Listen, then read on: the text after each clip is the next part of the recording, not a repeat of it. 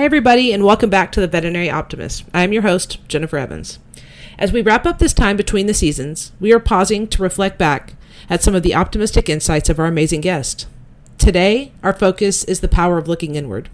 You know, I truly believe that when we're intentional about looking inward for our answers, we're usually so much more at peace with the outcome. Let's take Seth Jones, for example. I interviewed Dr. Seth Jones in episode 1. And he talks about how he was intentional about showing up each day, but not only showing up with a smile on his face, and how that impacted the way that he viewed his contribution to this profession. Let's listen in and see what he has to say. Well, so it's show up, work hard, and smile, and I think that probably encompasses half of what we talked about so far, but Will Rogers said the world is run by those who show up, and you got to show up, and if you smile, it permeates. It helps with your all the way down and all the way up as far as that goes. Right. Being happy about what you're doing and embracing kind of the goodness of what we do. It's pretty easy to get bogged down and think, okay, one more bad client, one more bad review, one more bad outcome, because those things all happen. They happen, to everybody, and they probably happen more if you're willing to take chances and stick your neck out there. I couldn't agree more with that. The truth is, you have to step back sometimes and say, in my dark moments, I can think to myself, I'm just a vet, and I've never actually saved a life. 90% of these animals save themselves. What are we doing? But then you go and you rotate a stomach for a single old lady who, really lives for that dog. Mm-hmm. You made the world a better place. It's so funny. So I'm going to say two things to this conversation because I think it's so valid and kind of what we're talking about. But I talk all the time about, it's easy to get lost in this thought process of outward things coming in, like, oh, it's been a hard day. Oh, I had a, rough time with my partner. Or, it's very known that a lot of people who practice inside of veterinary medicine as support staff have a hard time financially. And we never seem to remember those moments when that feels the hardest. What we seem to remember is the dog that we saved from parvo, or the puppy that we didn't think that was going to make it overnight, that you came in and saw their tail wag. Like, those are the moments that make the massive difference. And to be able to be a part of that, I think, is so valuable for anybody within the walls of veterinary medicine. And I think that's what speaks the loudest to us, and then I think the second thing that goes along with what you said, which is funny, but part of what inspired these kind of conversations is that I was able to go into a lot of veterinary hospitals, and I was able to ask a lot of veterinarians 3 pieces of advice that they would give to a graduating veterinarian. And there's one that stuck in my mind. There's this good old boy. He looked at me, he said, Jennifer, he said, the thing about graduating veterinarians is they're always going to pass in life. He was like, no matter what, 60% of the dogs that you work on are probably going to get better on their own, probably would have gotten better on their own.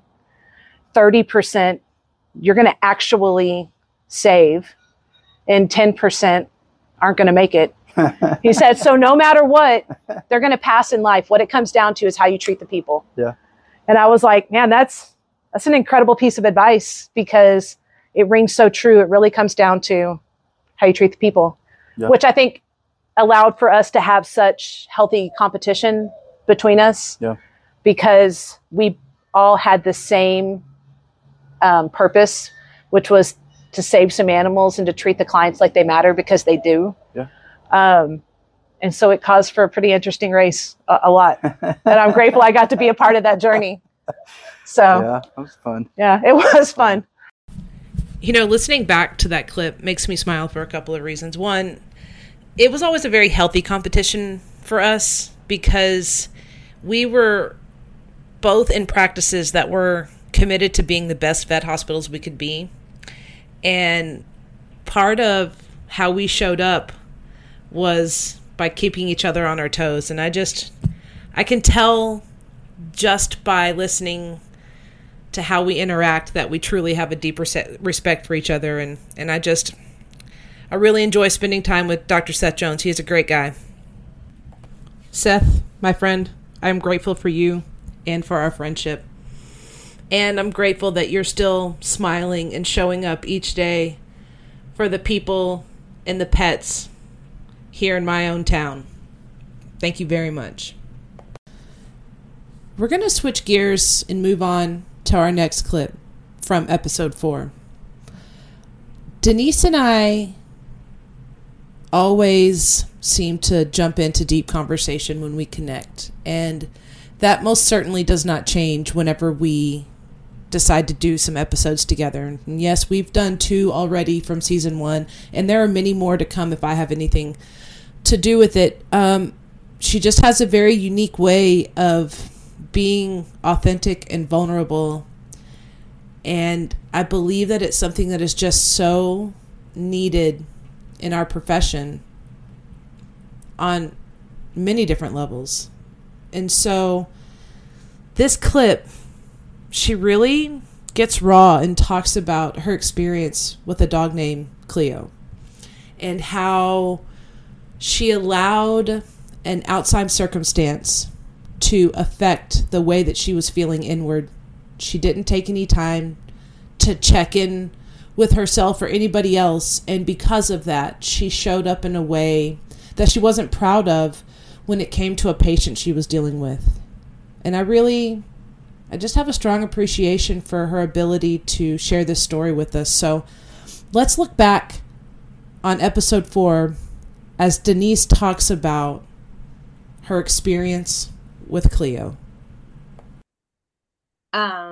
This is, I've shared this with you before, and I've shared this in a lot of veterinary clinics too. So it's extremely vulnerable for me to talk about this because it's a time that I wasn't proud of.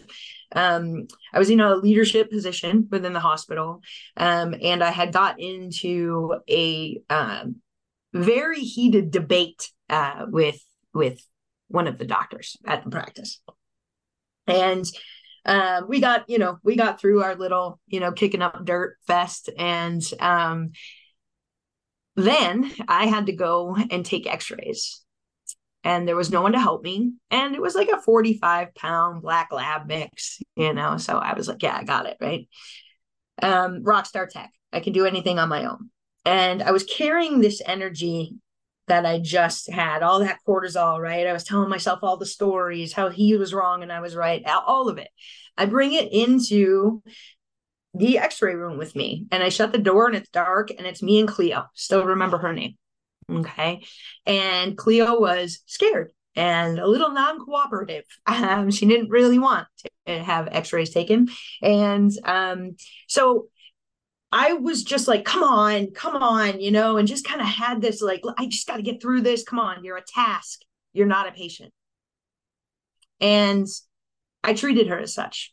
I got her down. I got through it, right? Took her legs out from under her, get her down on the table.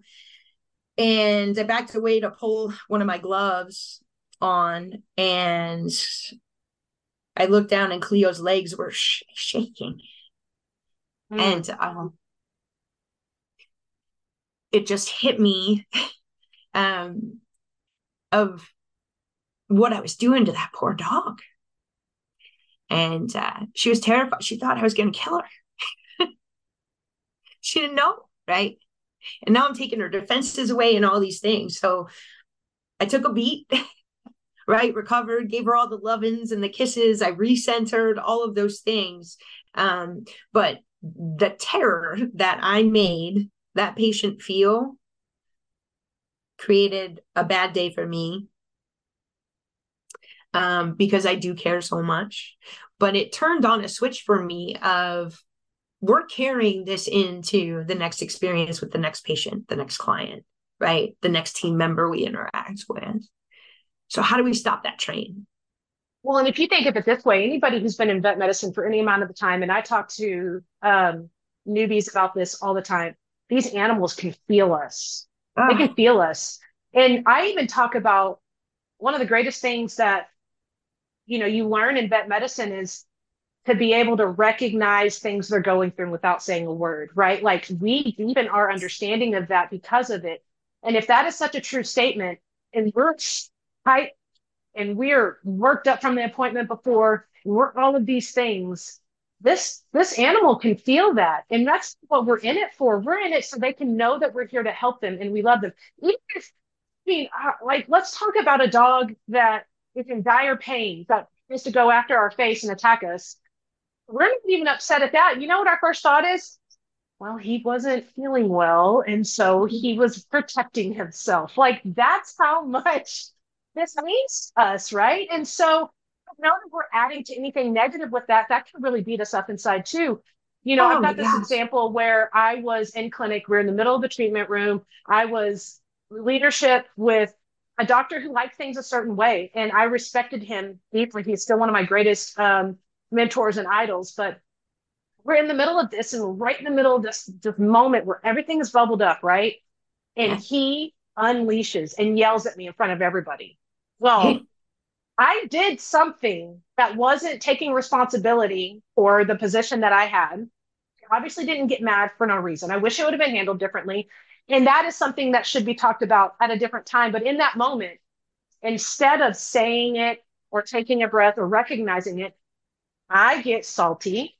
I storm right out of that room. I go to the back door where I can slam the door that makes the loudest noise, right? Because I'm proving a point.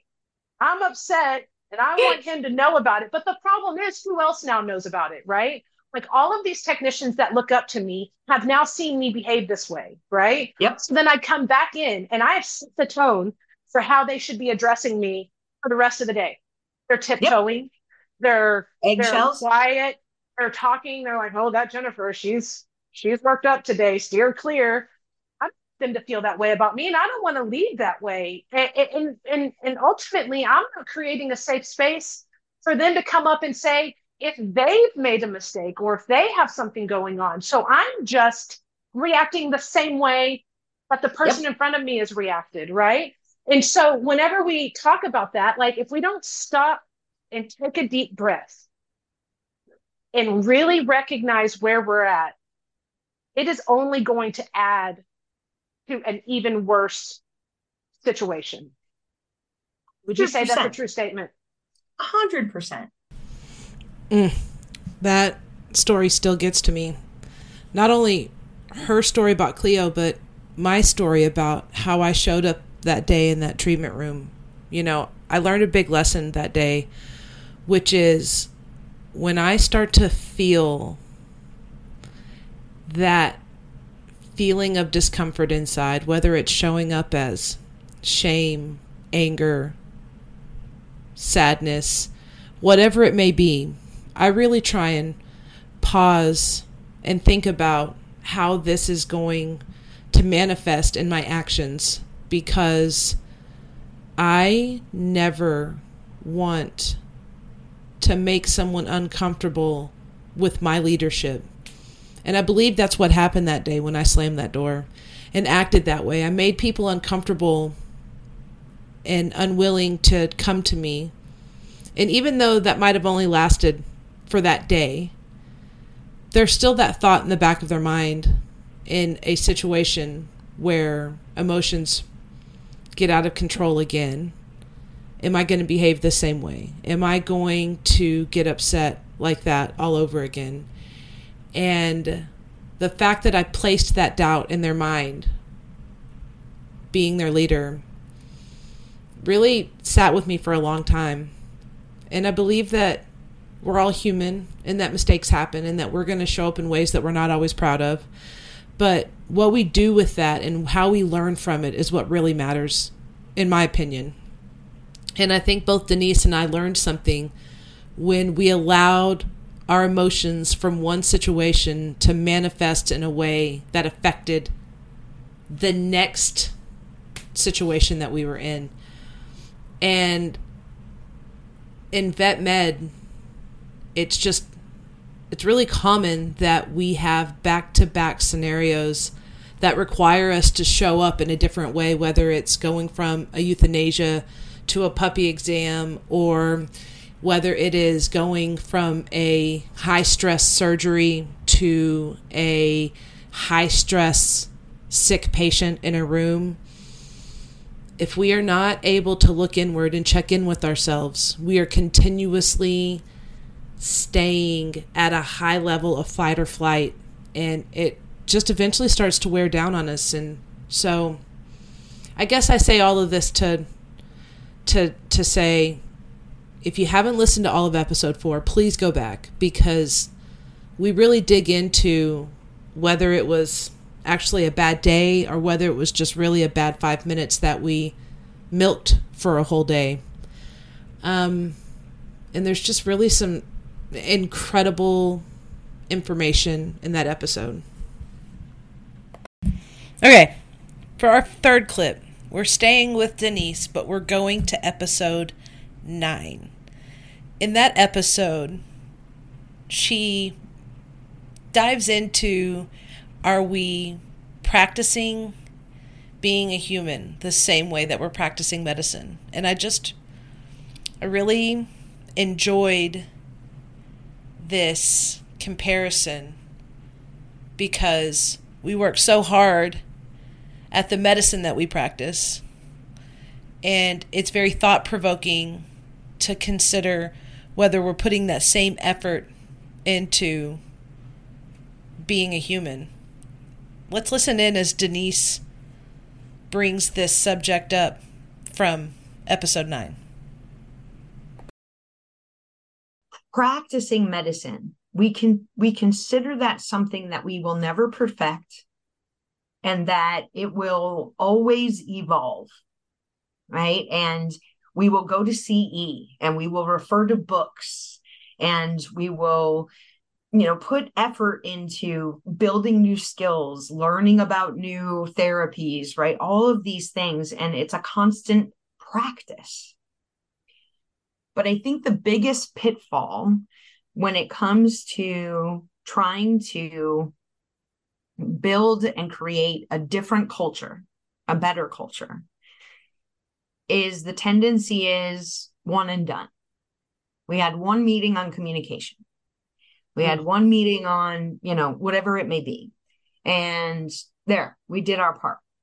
Can you imagine, right? Working in a vet clinic and just being like, well, I went to vet school. That's it. One and done. No, it isn't. It's an art. It's a practice. It evolves. You make adjustments depending on situations, and the skill set and the knowledge is built over time. And I don't know that we view culture as like kind of